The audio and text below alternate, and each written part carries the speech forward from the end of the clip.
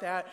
I do want to, before we get started, send a special thanks to our wizard of logistics, our amazing program assistant, Sarah Nuxall, for taking care of details I can't even imagine, and technical services and media. They're going to make sure everything works for us. My name is Karen Eifler, and together with Father Charlie Gordon, we are the co-directors of the Garaventa Center for Catholic Intellectual Life and American Culture. And you know you're at an academic event when there is an introduction to the introduction. So here goes. The Garaventa Center, your host for this evening, celebrate and deploys the fruits of faith, reason, and imagination that constitute the Catholic intellectual tradition. We are delighted to kick off a new academic year with this signature lecture, UP's homecoming lecture, in a way. When this series' namesake, Father John Zahm of the Congregation of Holy Cross, wanted his secular peers to read something of his before they found out that he was a priest as well as a scientist, he wrote it using the pen name H.J. Mosans. Then, over 100 years ago, as today, faith and reason were often seen as competing rather than complementary paths to knowledge. Father Zahm found that writing under another name offered a great way for him to expand his audience and to sneak in truths that he wanted those of his era to read, to know, and to remember. To remember the great women of history who contributed to physics and chemistry and biology, and to remember that holy revelation adds to the robust fruits of reason in the ongoing work of thinking through the difficult problems of his day. Well, we continue that worthy work today at the University of Portland, and these are indeed heady days on the Bluff. New buildings, energetic and brilliant students, talented, dedicated faculty and staff. Our president, Father Mark L. Porman, who we are delighted to have in the audience today. You may stand and wave if that's what my notes say.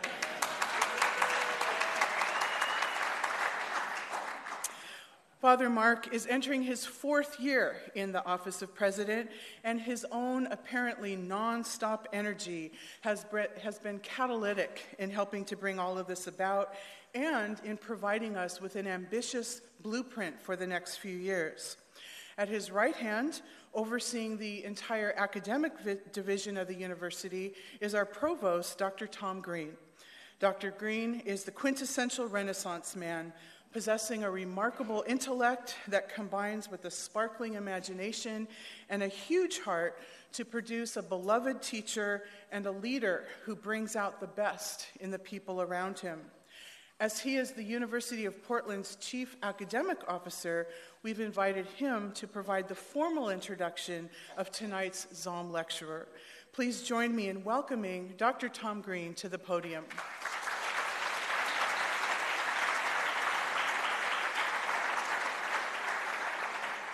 Thank you, Dr. Eifler, and good evening. It's always a challenge to sift through the resume of a highly accomplished and equally unassuming individual and decide what an audience should know as you settle in for a lecture.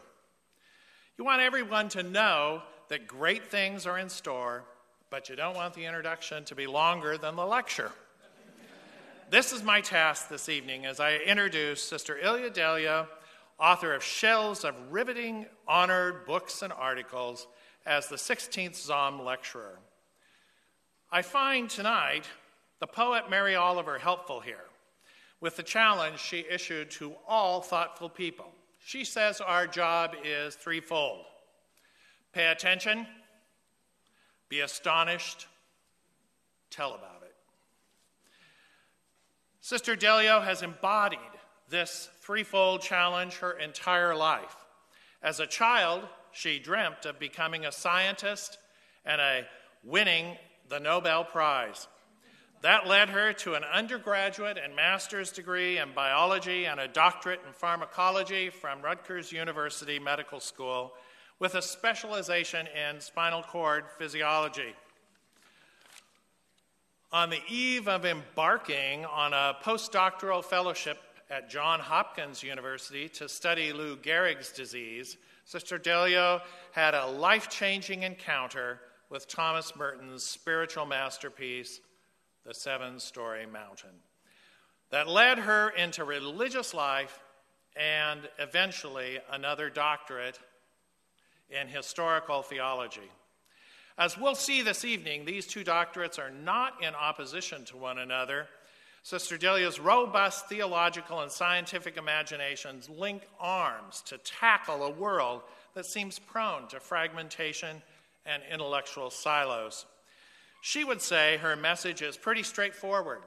We are loved into being by a divine heart bursting with love. Our task is to pay attention, to discover, to think, to put the fragments together, and to be artisans of the world ahead, and of course, tell about it. To a long and impressive list of places, Sister Ilya has shared the fruits of her capacious imagination and restless curiosity. We are pleased tonight to add the University of Portland. Please join me in welcoming our 2016 Zom lecturer, Sister Ilya Delio, who will engage us in reflecting on cosmology, Catholicity, and consciousness, while why wholeness matters. Sister.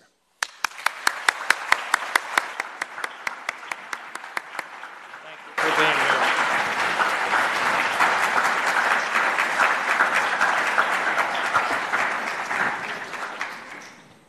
Thank you very much for that very kind introduction.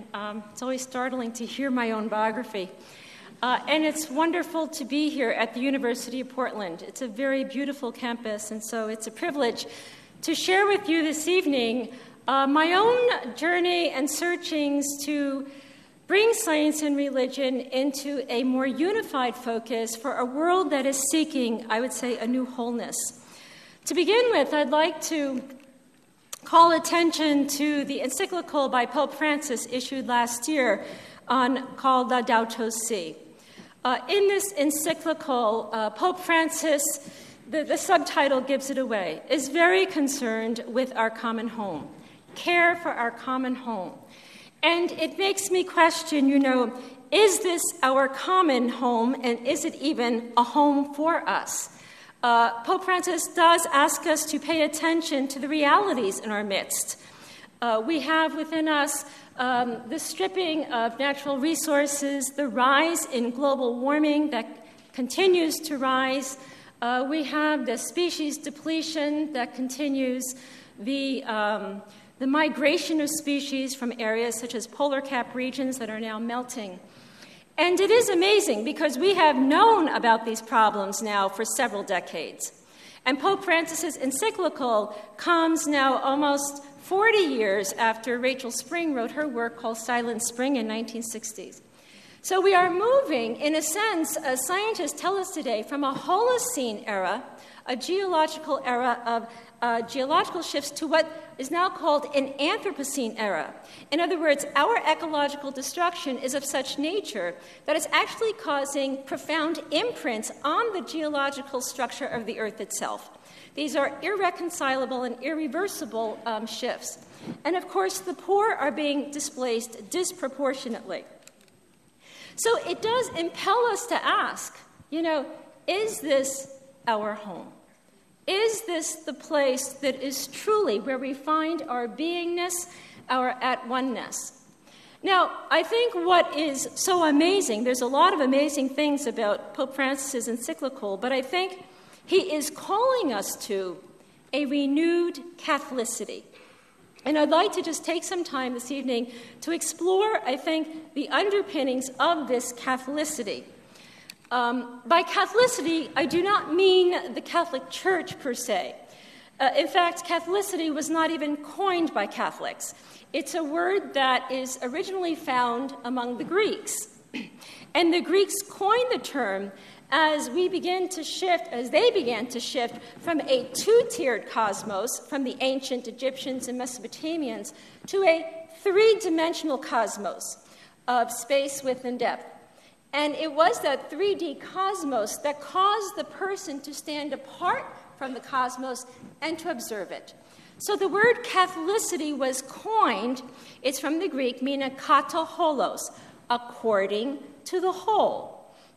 And therefore, Catholicity was, in a sense, having a consciousness of the whole. So that, someone like Plato, who was not Catholic, but in a sense, just in case you weren't sure,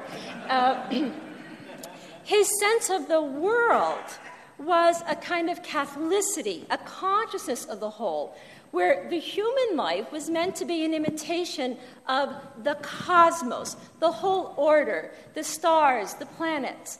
So that for Plato, the wise person would know the cosmos, and in knowing the cosmos would, in a sense, mirror the wisdom of the cosmos. So for the ancients, the outer world, the celestial spheres, governed the human spheres, so that the individual soul would imitate, in a sense, the movement of the world soul. And Plato, in a sense, had this idea that nature has made us upright so that we can contemplate the stars. So a beautiful symmetry and harmony between the cosmos, the outer world, and the human world. So Catholicity, as the Greeks coined it, was really meant to have a consciousness of standing in relation to the heavens and the stars, in a sense, attentive to how nature moves, in a sense, in its own rhythm and then guides the movement of human life. It is not, therefore, unlikely that when this little motley crew of early Christians came along, they would adopt the language Catholic to describe this kind of new order now with Christ as center. Catholicity was an appropriate term for the early church because, in other words, Christianity had a new consciousness of the whole, now with God as center. So the idea of Christ as Pantocrator, Christ as Lord of the universe, was now here's the whole cosmos, but God is at the center of this cosmos. So we can really speak of a deep integration or link between Catholicity and cosmology. Even someone like Thomas Aquinas, in a sense, his understanding of God and creation, everything emanating from God, everything existing in relation to God and returning to God, was a consciousness of the whole. God at the heart of this whole, and the human person is the one, in a sense, giving glory to God. Now, here's a little bit of our story, and, why it's a good and bad story. Although this picture here on your left is an ancient view of the Hebraic cosmos, it is very similar to the ancient Ptolemaic cosmos. You can see that it's nice and perfectly concentric. The Earth is at the center of this static, fixed cosmos. God is at the top, around, with the heavens surrounding it. And, of course, there's the great deep, or Sheol, later termed hell by Dante. Thank you to Dante. And there's God overseeing the whole kit and caboodle, the paternal, grandfatherly God, the benevolent creator. And so we did have this idea, at least for the medievals, that this beautiful cosmos was a mirror of the divine, that everything in nature, trees and leaves and the beauty of the stars, would express the divine reality. And the human was the one who was in the center of the static, fixed cosmos, as one who could contemplate the heavens and yet mediating, you might say, heaven and earth. We were, in a sense, to give voice to this whole in relation to God. Even the university, and I would say the medieval university, was, in a sense, a place where knowledge of the whole. Thomas Aquinas, Bonaventure, they all studied the arts, humanities, along with mathematics, rhetoric, physics, astronomy. You did the whole 9 yards, so to speak, because the university was, in a sense, the place to know the universe. In a sense, the universe as that which turns as one. And therefore, knowledge was, in a sense, that knowing process that would help turn as one. So knowledge was not an end in itself. It was, in a sense, a way to deepen love. love that would connect us to this whole, to know it, and to be part of it in a deeper way. Okay, if you got that story so far, then the story takes a slight shift. Now, in the 15th century, we were always observers of the heavens, right? We loved to go out, and here in Portland, I bet, here near the bluffs, near the river, you go out and see the beautiful stars and, the night watchers. Well, a Polish astronomer by the name of Nicholas Copernicus was starting to night watch and starting to measure the rotation of the planets. And he basically said, this is odd, but it doesn't seem that the Earth is center. It seems that the sun is center. Now, Nicholas was favored by the Pope at his time, and Rome was very interested in what he had to say, but he was a little bit nervous because what Nicholas discovered was the Earth with the other planets seemed to be moving around the sun, which meant the Earth wasn't static center, the sun was center. He basically hid his results under his pillow, but others did confirm, that indeed was a heliocentric cosmos and not a geocentric cosmos. Of course, the one who really began to make this famous was Galileo Galilei. Now, Galileo emerges in the 17th century around the same time as the Protestant Reformation. And here is the problem, because Galileo had a more powerful telescope. He confirmed the findings of Copernicus. Indeed, this Earth is moving around the sun, and he could measure more accurately. But the church had wedded itself to Aristotle. It wedded itself to the Ptolemaic universe, and therefore it seemed that what Galileo was saying was contrary to Scripture. In a sense, Galileo seemed to be a protest person, something like Luther and Calvin, a Protestant. And, of course, we know that it wound up at the famous trial of Galileo, where Cardinal Bellarmine said, well, the doctrine attributed to Copernicus that the Earth moves around the sun and the sun stands at the center of the world without moving from east to west is contrary to Holy Scripture and therefore cannot be defended or held. Well, as the story goes, Galileo was placed under house arrest until about 1984. So it does depend what you say. This, however, does begin, in a sense, not only just a revolution, but up till this time, especially in the static fixed Ptolemaic cosmos, science, in a sense, was a branch of philosophy, and philosophy was the underpinning of theology. These three areas were held together in a single whole. After Galileo, we begin to see a shift. What Galileo basically said is science is science. It can reveal the world to us as it really is and not just as it appears, contrary to Plato. So Galileo was about observation. Let's observe. Let's measure. And therefore, he confirmed heliocentrism. But in doing so, what Galileo did is a very subtle shift. He changed three letters from WHY, which was the question of the ancients, why this? Purpose, finality, to how? How is this working? And therefore, a movement towards efficient causality.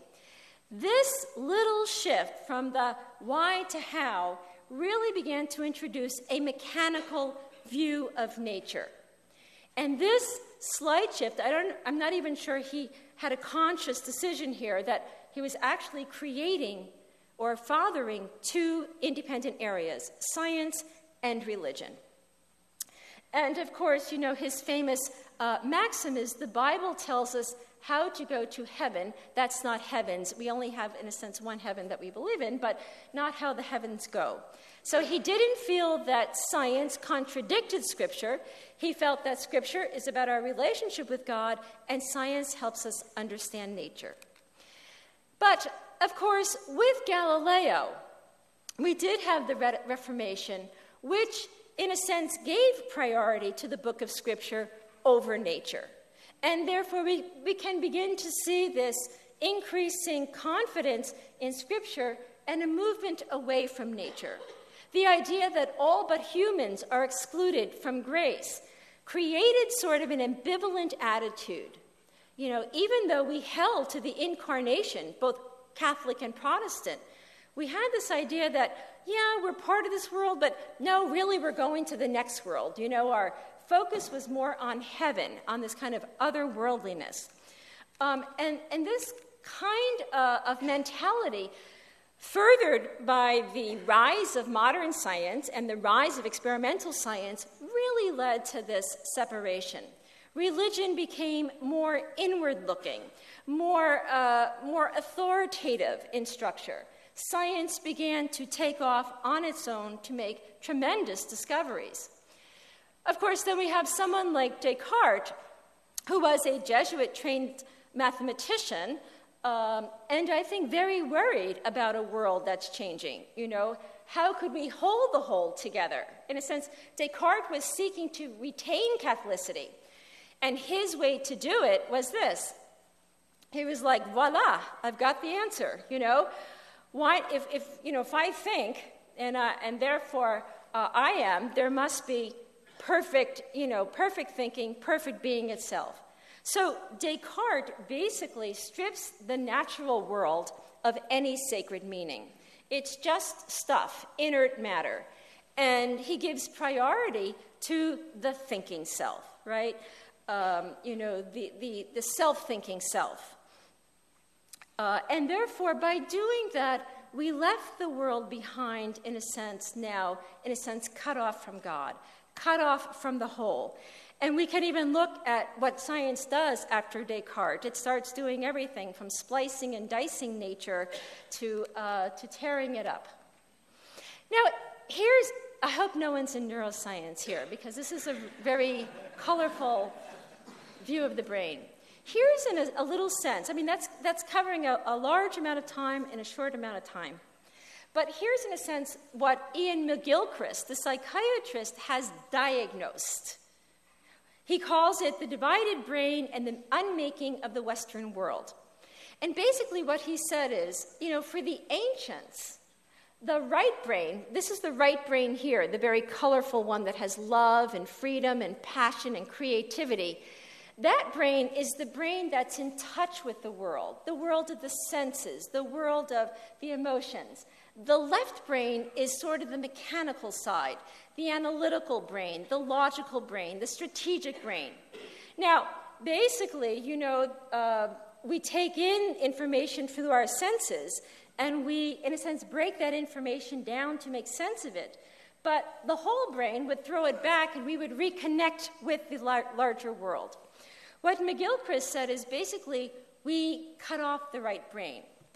In a sense, this is what he says. The left brain, being focused on control and analysis and detail, became the most important part of us. And if you think of it, if you look at our world today, we are very, very left-brain world. We're very good at analyzing things. We're very logical. We break things down into bits.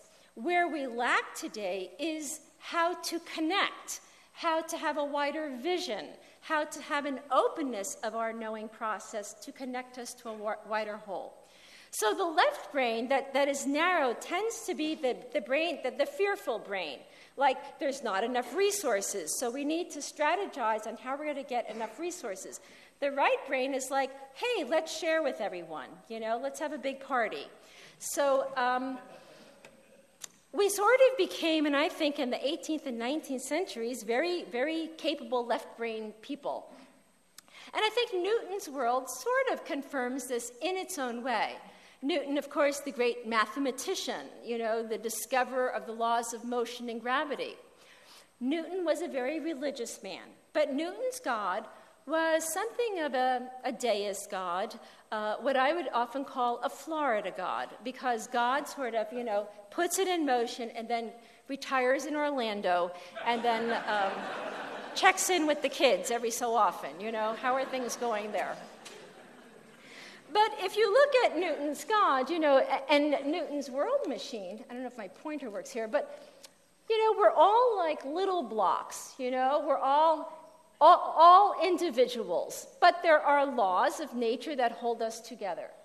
But we have constructed our modern culture like Newton's world. I mean, if I go to any neighborhood, we each have our little houses, right? And I move into my house, and you move into your house. And if I want to talk to you, I will reach out. And if I don't want to talk to you, I'm not going to bother. And so I do my thing, you do your thing, and that's fine. We don't have to interact at all.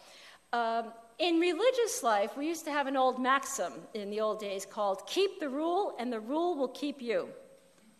And that was basically, like you would go into a religious community, they say, here's the rule book, and you read it, go, okay, got it. And it says, if you just entered, do not sit in the Mother Superior seat, and you went in one day and you sat down in the wrong seat, you were out of that community in about 5 minutes. I think of this when I go to church where I live, if I go to a classroom, everyone sits in the same place every time. In church, it's just amazing. You would think there were signs, like this is your place in this church, But people sit exactly there, right? And you walk into church one Sunday and you're a little bit late. And you walk up and you go, they're sitting in my seat, They're in my seat. Like, there's no sign that says it's your seat, but you're thinking, well, should I move them over? Should I just crawl over them or sit on them? So that's Newton's world, right? In Newton's world, we get all bent out of shape because we have our little square, and that's my square, right? And you're not supposed to be there otherwise. And, here's the thing. Since the old days of Thomas Aquinas into Newton's world, in Thomas's world, we had a role in the cosmos, just like we did for the ancients. We were the center. We were the voice. By the time we get to Newton's world, we're just clamoring for that little space, right? And when we don't have space, we kind of fall over. Here we are.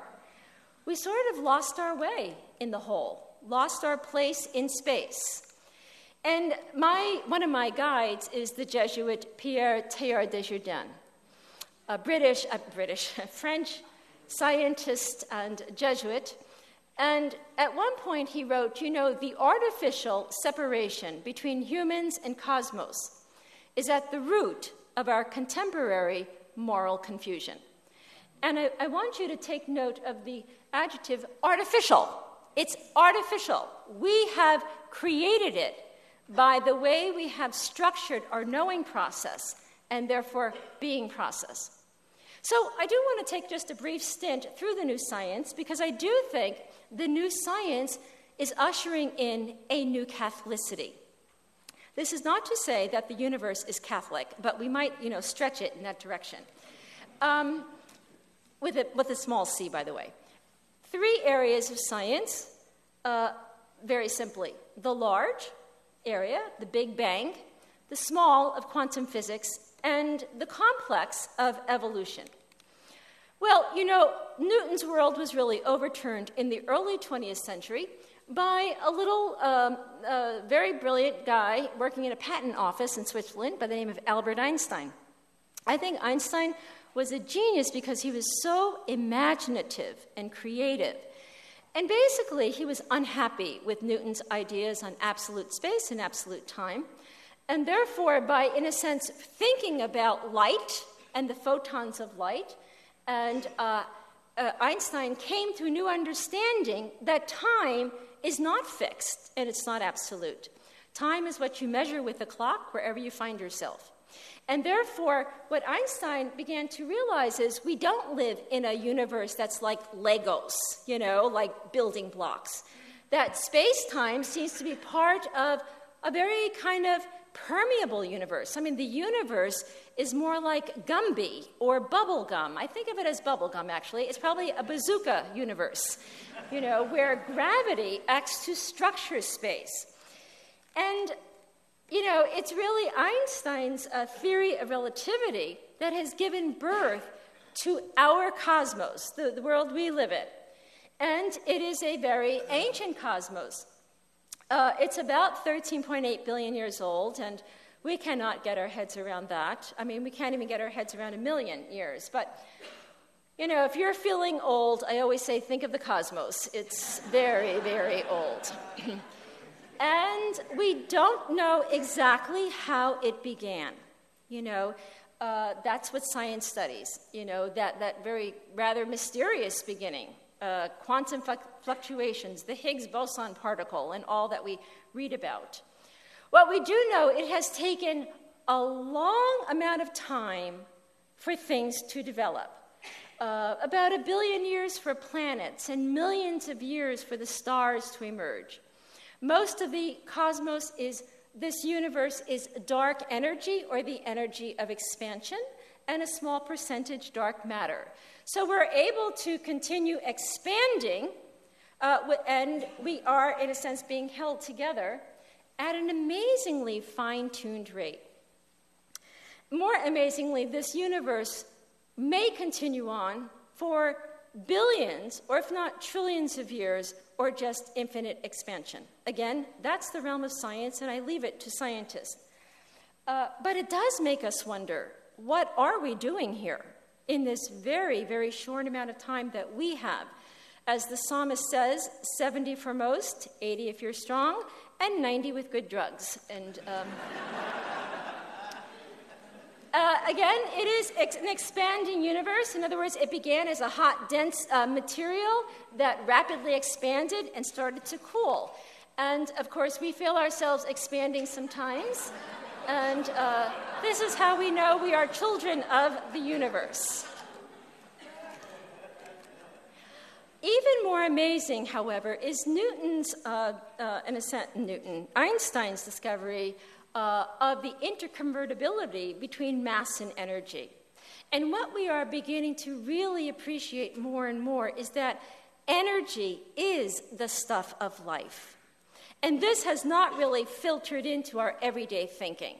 But on the micro level of reality, it is all about energy. And of course, you know, scientists in the early part of the 20th century began to do experiments trying to understand, is a particle and a wave, are they two separate things or what? You know, as we begin to study light. And of course, what they realize is that matter, what we call matter, has this very strange characteristic of being both wave and particle. And the only way we can know what something is if we observe it. And in a sense, what we began to appreciate from science in the early 20th century is we are not passive spectators here. We are not just existing in this universe, that the act of observation actually brings to reality what is otherwise potentiality. So quantum reality is, in a sense, what describes the world of matter. Matter not so much as stuff, but matter as complex webs of relationships. So that what we learn from quantum physics is that cosmic life is intrinsically relational, that the term interconnectivity is the most apt description of our material reality. So nature is not composed of material substances per se, but what we can say, it's more like entangled fields of energy. So that on the micro level of life, we can say the nature of the universe is undivided wholeness. That, in a sense, led Paul Dirac, when he was receiving the Nobel Prize in 1933, they had a little dinner for him the night before, you know. And at that dinner speech, he stood up and he said, you know, this quantum reality is such that if you pick a flower on Earth, you will move the farthest star. That's how interconnected it is. And that kind of reality has yet to really filter into our everyday consciousness. That if I cut down a tree, even a limb, or if I pick a flower, that action will have cosmic effects. But that is the type of world we live in today. The term quantum entanglement was a phenomenon that Einstein really did not accept at first. his 2 postdoc students said, Albert, I think really we should think about this, that if we were to take 2 particles that have interacted and we split them apart and we place one particle here on the podium in Portland and the other on the moon Jupiter, and we were to turn this particle up 180 degrees, the particle on Jupiter would turn down 180 degrees. And Einstein said, I don't believe that, And they said, well, get over it, Al, because it's really true. And this was later shown to be true by the physicist John Bell. They call this non-local action at a distance, or spooky action at a distance, that even if we are separated over vast distances, we can affect one another. And I think I would put this on the human level of consciousness. For example, I worked with a person by the name of Pat Reed for many years, and we became very good friends. And Pat retired and moved to Massachusetts. We were in Washington. And, do you ever have that experience, and you had a good friend, they move away, and then you haven't seen them for a few years. And you're thinking about them one day, gee, I wonder how Pat is doing. And all of a sudden the phone rings, right? And you go, oh my gosh, I was just thinking about you. And we used to say, what a coincidence. Now we can say we're quantumly entangled, So be careful who your friends are. That's all I'm telling you, because it's forever. David Bohm, the physicist who is a contemporary of Einstein, conceived of a quantum potential, a whole sort of a factor that, in a sense, guides the whole of this quantum reality. And in his book, Implicate Order, he had this to say: as human beings and societies, we seem separate, but in our roots, we are part of an indivisible whole and share in the same cosmic process. Muslims, Jews, Christians, Buddhists, atheists, Russians, Chinese, Africans, it's as if we were to take the fabric of our lives and turn it inside out, we would not be able, in a sense, to distinguish one from the other, because we would be part of the same whole. So we find this fascinating process of life not static, but dynamic. I think the word evolution is the best descriptive word to describe this life as a process of lawfulness and chance and openness to newness. Before, and in fact, much of our theology is based on a cosmos that is static and fixed. But evolution says no, life is open to doing new things. And yet it is the word that still stumbles a lot of people when it comes to religion. A number of years ago, I had a young woman visit us in Washington, and she said to me, so what are you working on? And I said, well, I'm interested in evolution and Christianity. And she said, oh, evolution is just a theory. God created, Adam and Eve and placed them here on earth. I said, no, that's just a story that was told at the time. She said, oh, no, that's exactly what happened. And I said, well, it's really nice knowing you. So I haven't seen her since, by the way, so I'm sure she's doing well. Without getting into Darwinian evolution or the details of evolution, I think Teilhard, allows us to describe evolution in 3 simple terms. Convergence. Given sufficient amount of time and the right conditions, things will come together, And as they come together, they form new levels of relationships, complexity. And he said, as they come together and form new levels of relationships, consciousness rises. Consciousness as the flow of information across fields. So what Teilhard said is evolution is not just background to our story. It's not like, oh, what a nice idea, to talk about evolution. Rather, it is our story. And I think this is the part, from the point of religion, we have yet to really fully grasp. We are not so much in evolution, we are evolution, now on the level of self-consciousness. It's as if this whole cosmos now is now us. It is in a sense, in our thinking and our choices. So when we talk about evolution, we are really meaning, in a universe that is still open to the future, we are saying that we are unfinished. We are not finished products. So I think the language of, oh, we failed, it's all over, we're all dying, it's got to go, okay? Because if we're dying, something else is happening somewhere. We are being created. We're not just, just here it is, what you see is what you get. Rather, we are processes of being created. So life is, in a sense, always moving toward newness. And what we do know is that evolution is an irreversible process. It's not like you become more complex and go, oh, gee, I don't like this. I think I want to go back. Life evolves by creative power. And you might say the three prongs of evolution are creativity, novelty, and future. Life loves more life and loves to do new things, very simply stated. And, here's the thing. Because we've been a little bit slow on the side of religion to catch up with things, with the evolution, our fastest evolver today is technology. And it is evolving us at an almost breathless speed. I am now old enough to remember when the first cell phone appeared in New Jersey. It was about 9 feet long. But where I grew up in New Jersey, we had a phone on the wall. I don't know, you younger folks may not remember this, but it had a cord. And you could only walk so far with the phone. And I remember someone saying, they're going to have a phone that you could carry around in your hand. I said, no way. Well, yep, oh, yay way, I had it.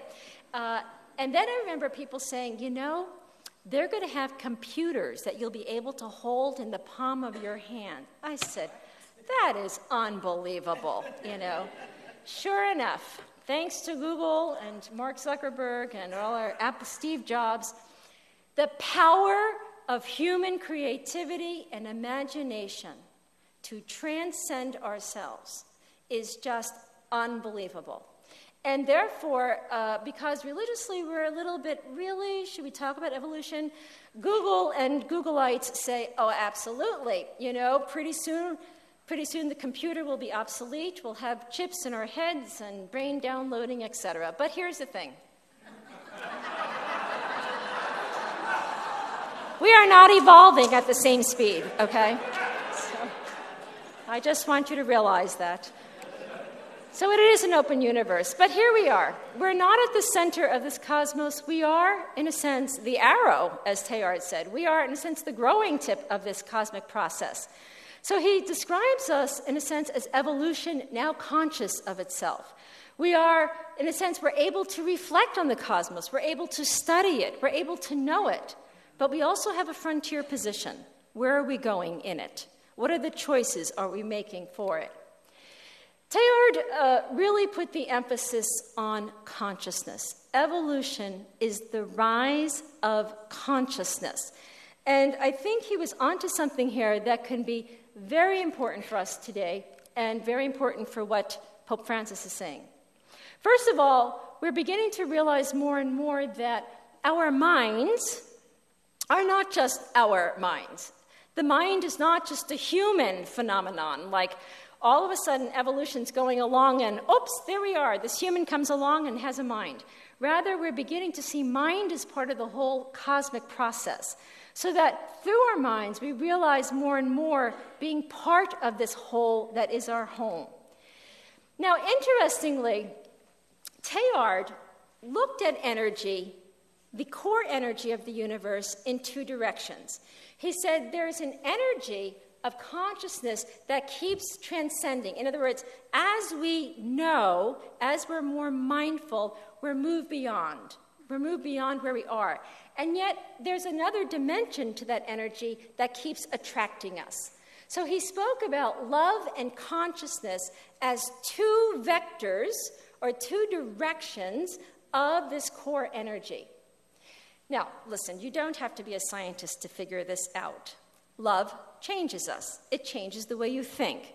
When you fall in love, your consciousness shifts. And basically, that's what he's saying, right? To fall in love, to be attracted to another, causes your mind to open up. You see the world and yourself in a different way. And that's what we're saying now on the cosmic level. Teilhard spoke about love as a cosmological force. And this strikes us as almost, funny. It's like, love? Really? Sounds like a Woody Allen movie, right? But what we're saying is, love is not just sentiment. Love is not what you've just fallen in out of. It's not just emotion. Love, as the ancients conceived it, was the highest good. It's about desire. It's about attraction. It's about what pulls us when we get up in the morning. What is it that we're drawn to? And what Teilhard is saying, that force is throughout the whole cosmos. So he speaks about even particles, molecular forces, among the most indivisible particles, love energy. And I would challenge any scientist to start writing about love energy. But that's the kind of thinking that, in a sense, can help bridge us into a new future. And Teilhard's famous line is, the physical structure of the universe is love. The physical structure of the universe. So not just quarks and hadrons and leptons, but these as in their deepest composition as being the force of love. And this led him then to ask, well, if this is true, if this universe is not just being, not just matter, not just something static and fixed, but something dynamic and constantly being drawn to something more being in love, then what is God, and what is God doing? Of course, in one of his essays, he asked the question, well, who will give evolution its own God? I read that, and I thought, well, I'll give it a try, and then I invited Father Tom Hozinski to write an article or chapter on this. So who will give evolution its own God? We could spend just the rest of the time asking, well, what is God? And who is God? Teilhard looks at the physical process of life. And we would have to be amazed that after 13.8 billion years, we are sitting here this evening trying to comprehend a lot of slides in a short amount of time, but what we're about, where we're coming from, where we're going, why our Earth is in a crisis. So there's something that keeps holding the whole together. And Teilhard called that absolute wholeness at the heart of life, Omega. From the scriptures, I am the Alpha and the Omega. In other words, the whole that we seek is already within us. And he goes on to say that the universe is resting on the future, this Omega that is up ahead as its sole support. But this Omega then is God. God then not just so much as the benevolent overseer, but God as that power of the future. The God who is already there is the God who is here. And he says theology has thought about God too much from the past. God is too old, too static. He says we must think about God now from the future, a God who does new things. Or as Meister Eckhart once said, God is the newest thing there is, the youngest thing. And when we are united to God, we become new again. We become new again, which is sort of a kind of a litmus test is how united to God are we. So wholeness, from Teilhard's perspective, wholeness is God already at the heart of an expanding universe. And this union of divinity and humanity is not just due to sin, Teilhard said. Rather, he sees that this whole Big Bang universe from the beginning is what the Christ is about. Now, he borrows the notion of the primacy of Christ, that whether or not Adam and Eve ever existed, whether or not original sin ever happened, Christ would have come. Because God is love, and from all eternity, God willed to love another to grace and glory. And so this was a Franciscan, I might add, who came up with this, who really gave the imprimatur to this idea. And I think if Teilhard had discovered Scotus earlier, he would have been Teilhard OFM. And we would have published his results. The Jesuits were not very nice. Anyway, we are saying that the word became evolution. That's what we're saying. That God is not just sort of randomly out there or, gee, gosh, they really messed it up down there. I'll have to send the sun, to fix it up. Rather, God's been intimately involved in this whole process from the beginning. So that Teilhard sees these processes of creation and incarnation and redemption, these big areas that we talk about, and I really think we came up with them so we can get a theology degree, because you need a semester for each one, but what Teilhard said is, no, they're really three aspects of the one act of God's self-giving love. Love poured out, God creating, love uniting, God incarnating, and that in that union, drawing together what is not yet united, redeeming. And so God's love at the heart of this cosmos, he says, is in a sense this birthing of Christ, or what he calls Christogenesis. Which means when we come to Jesus, we don't come to this kind of blip on the screen, or wow, what is this about, Jesus, or all about sin. That Jesus, in a sense, recapitulates what the whole universe is about. Consciousness, relatedness, wholeness. I mean, we see in Jesus something radically new. So new that, everyone around him was like, isn't he the guy from Nazareth? But we see in Jesus a new consciousness. And more, I have to say, I'm not sure Jesus really had anything in mind of a new church. I think what he had in mind was a new humanity, a new community centered in God. He had a consciousness of God at the heart in our midst. And we know that because he says, this kingdom of God, this reign of God is not out there someplace. It's here. It's now.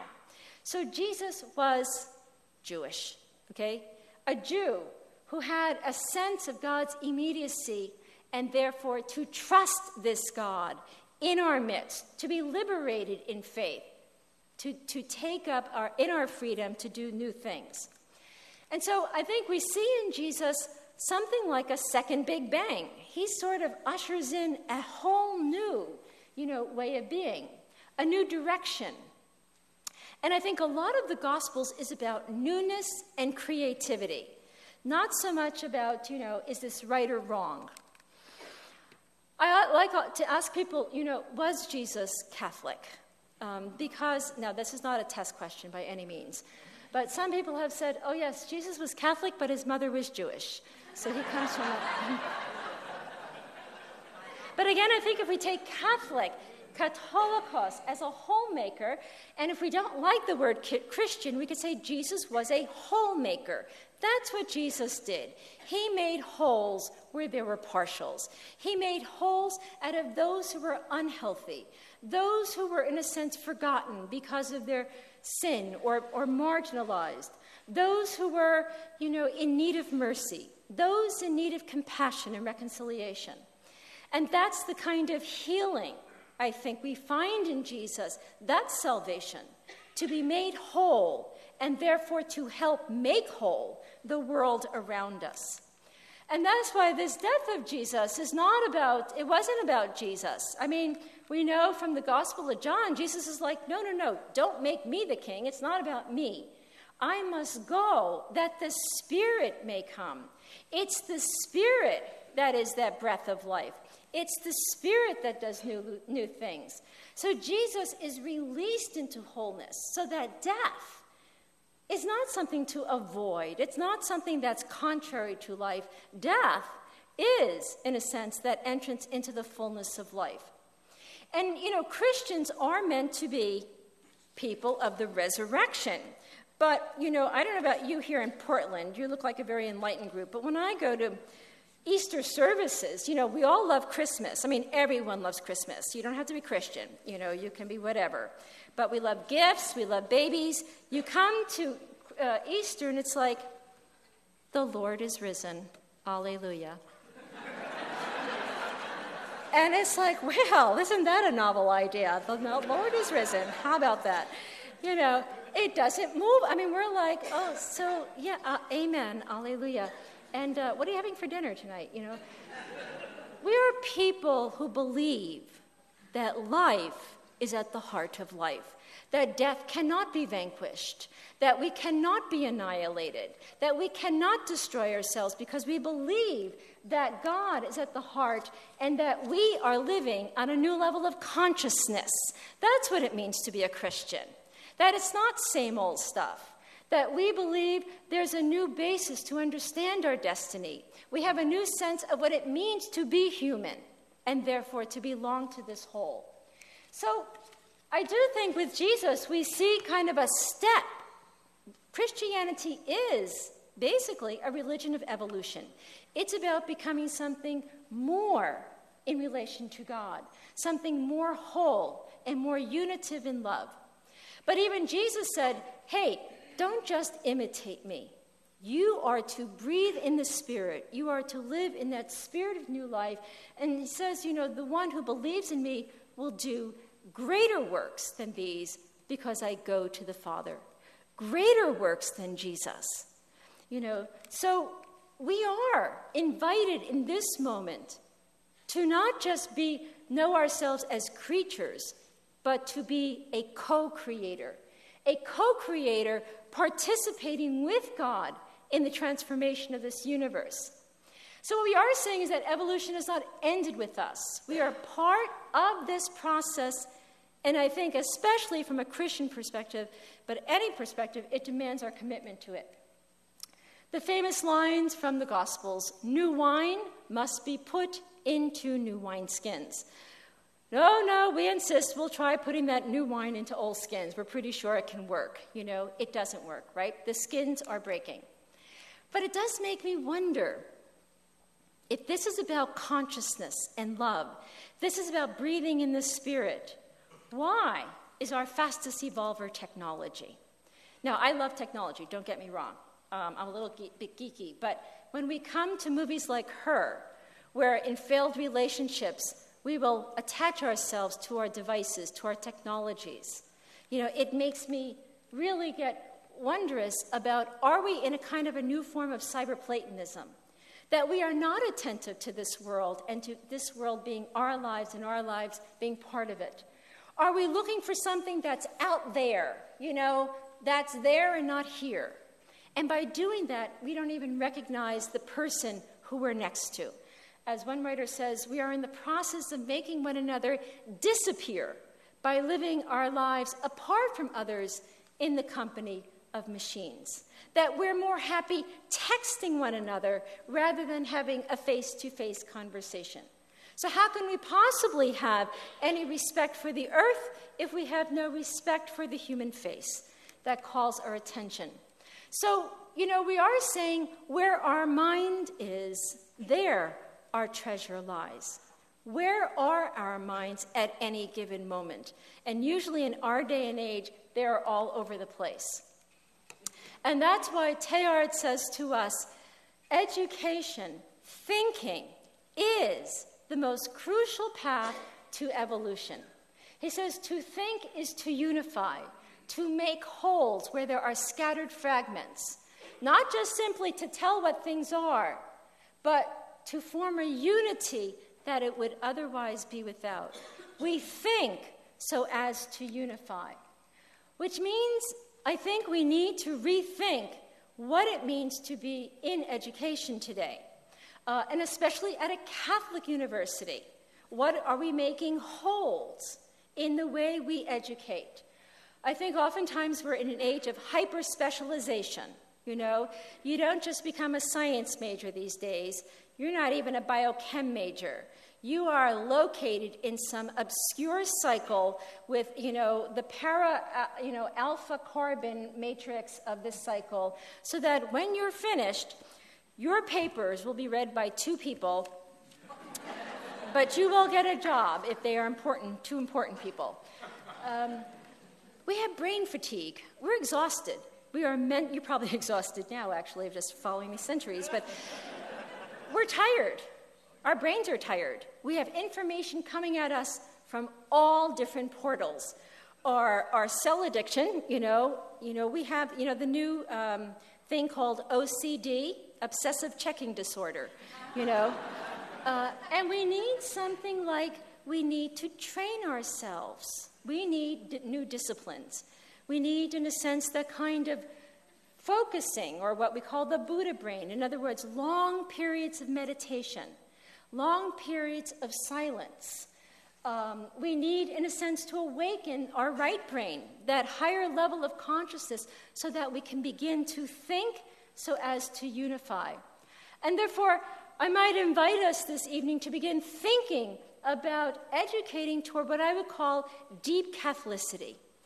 And this is not only bridging science and religion, but that whatever we're studying, we are, in a sense, seeing that area of study as a way to help make whole our lives and the world. And therefore, we need to, in a sense, educate in a way that is both contemplative and engaging. We need to slow down, and we need to build soul, right? To build the inner soul. I do think we need something like cyber fast or cyber Sabbaths. Can we take one day a week and simply unplug all our devices? And here's a really novel idea. You might go talk to one other person, or you might just take a walk in nature. You have beautiful nature here, and I think Northwestern people are much more nature-oriented than in the East. But here's what Pope Francis says in Laudato Si. The external deserts of the world are growing because the internal deserts have become so vast. We are losing the sense of the interior life. So it is to realize we are part of a creative whole of unlimited potential.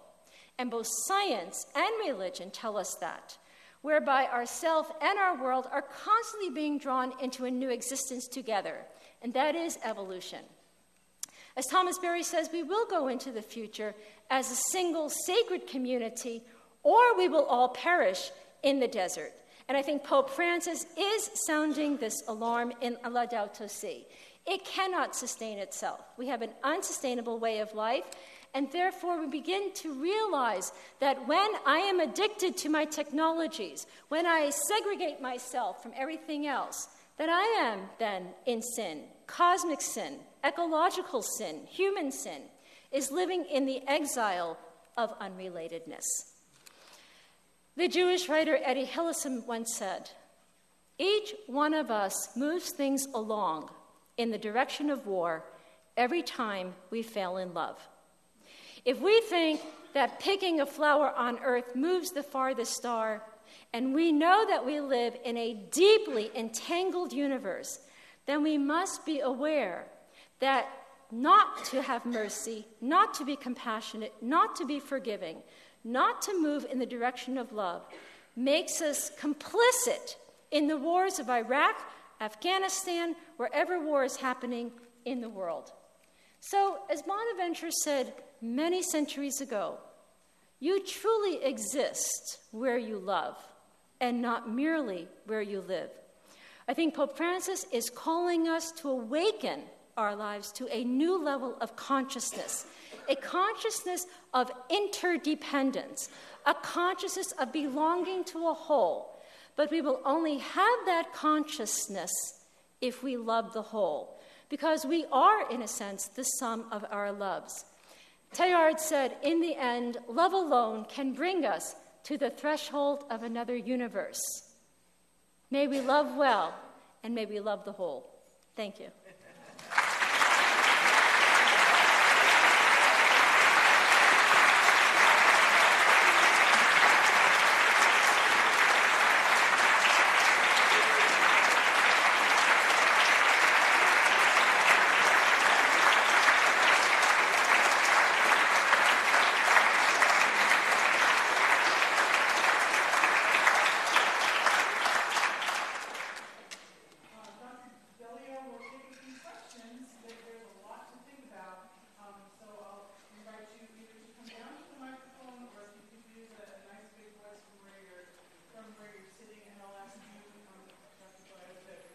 Sure. Okay.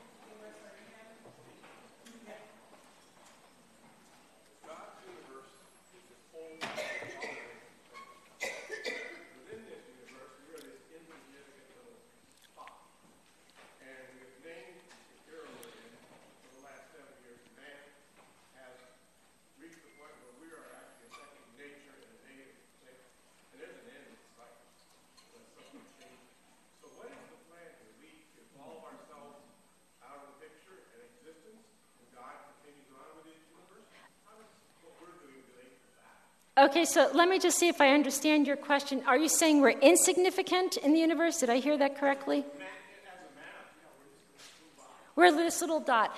Well, let me just say this. A universe born out of love, there's nothing insignificant, for one thing. And the second thing I might just point out, from Genesis, that from a Christian perspective, we believe ourselves to be created in the image of God. So there is something that we have the capacity for, and that is for union with God. So I don't find it can seem that we're insignificant, and that's precisely what we're saying here. We are not insignificant.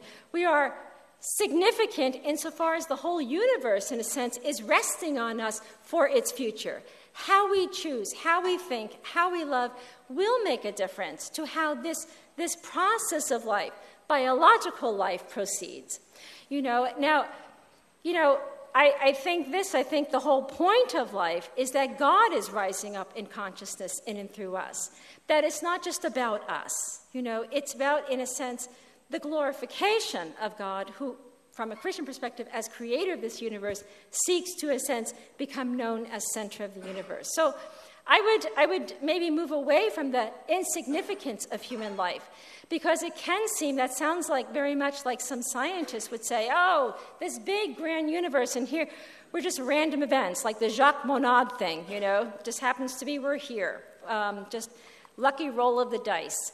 From a Christian perspective, we say there is no dice, that whether it's a quark or a grain of sand or a star, everything is loved into being by God, and everything will have its eternal significance in that love in the future.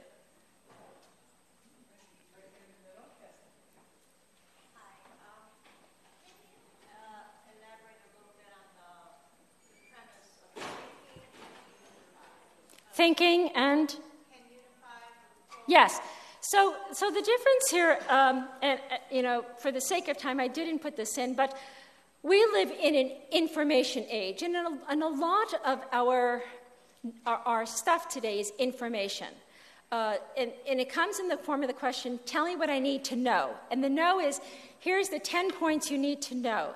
Thinking is a contemplative act. Thinking is, in a sense, taking that information in and pondering it, ruminating over it. We do this all the time in a certain way. But what Teilhard said is, as we begin to ruminate, ponder it, reflect on it, we are to notice, in a sense, our insight shifting.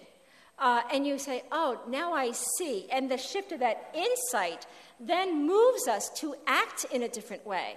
In a sense, rather than acting perhaps selfishly, we might act in a way that's more unitive.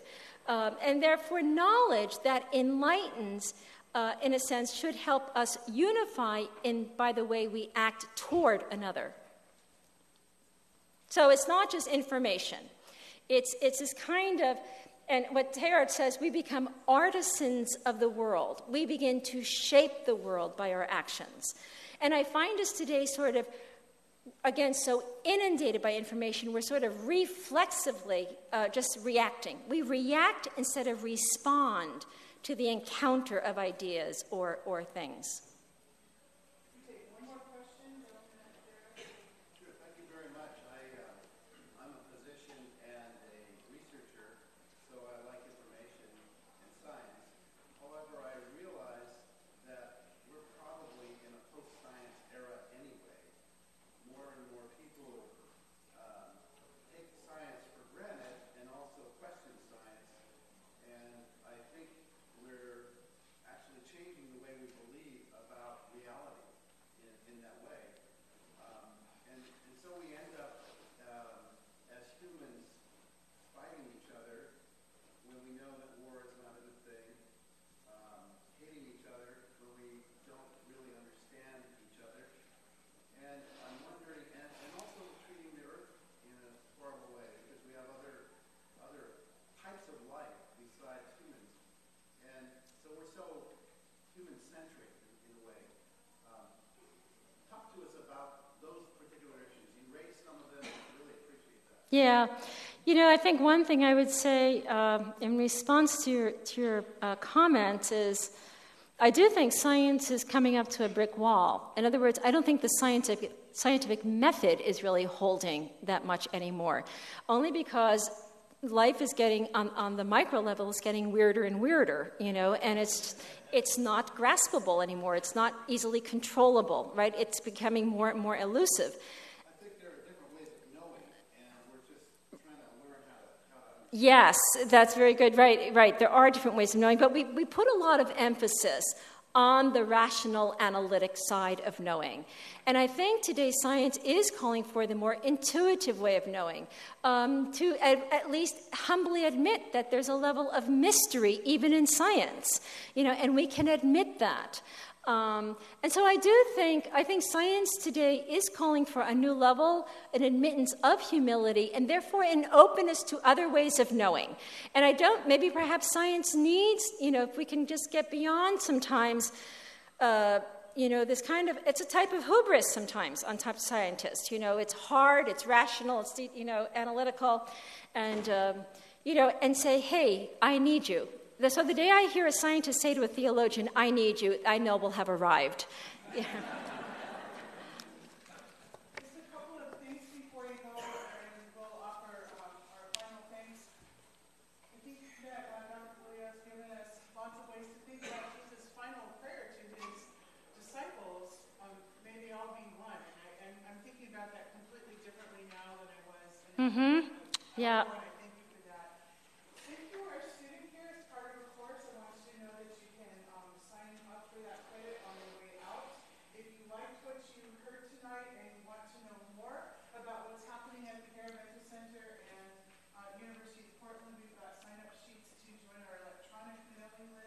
And if you want to mull things over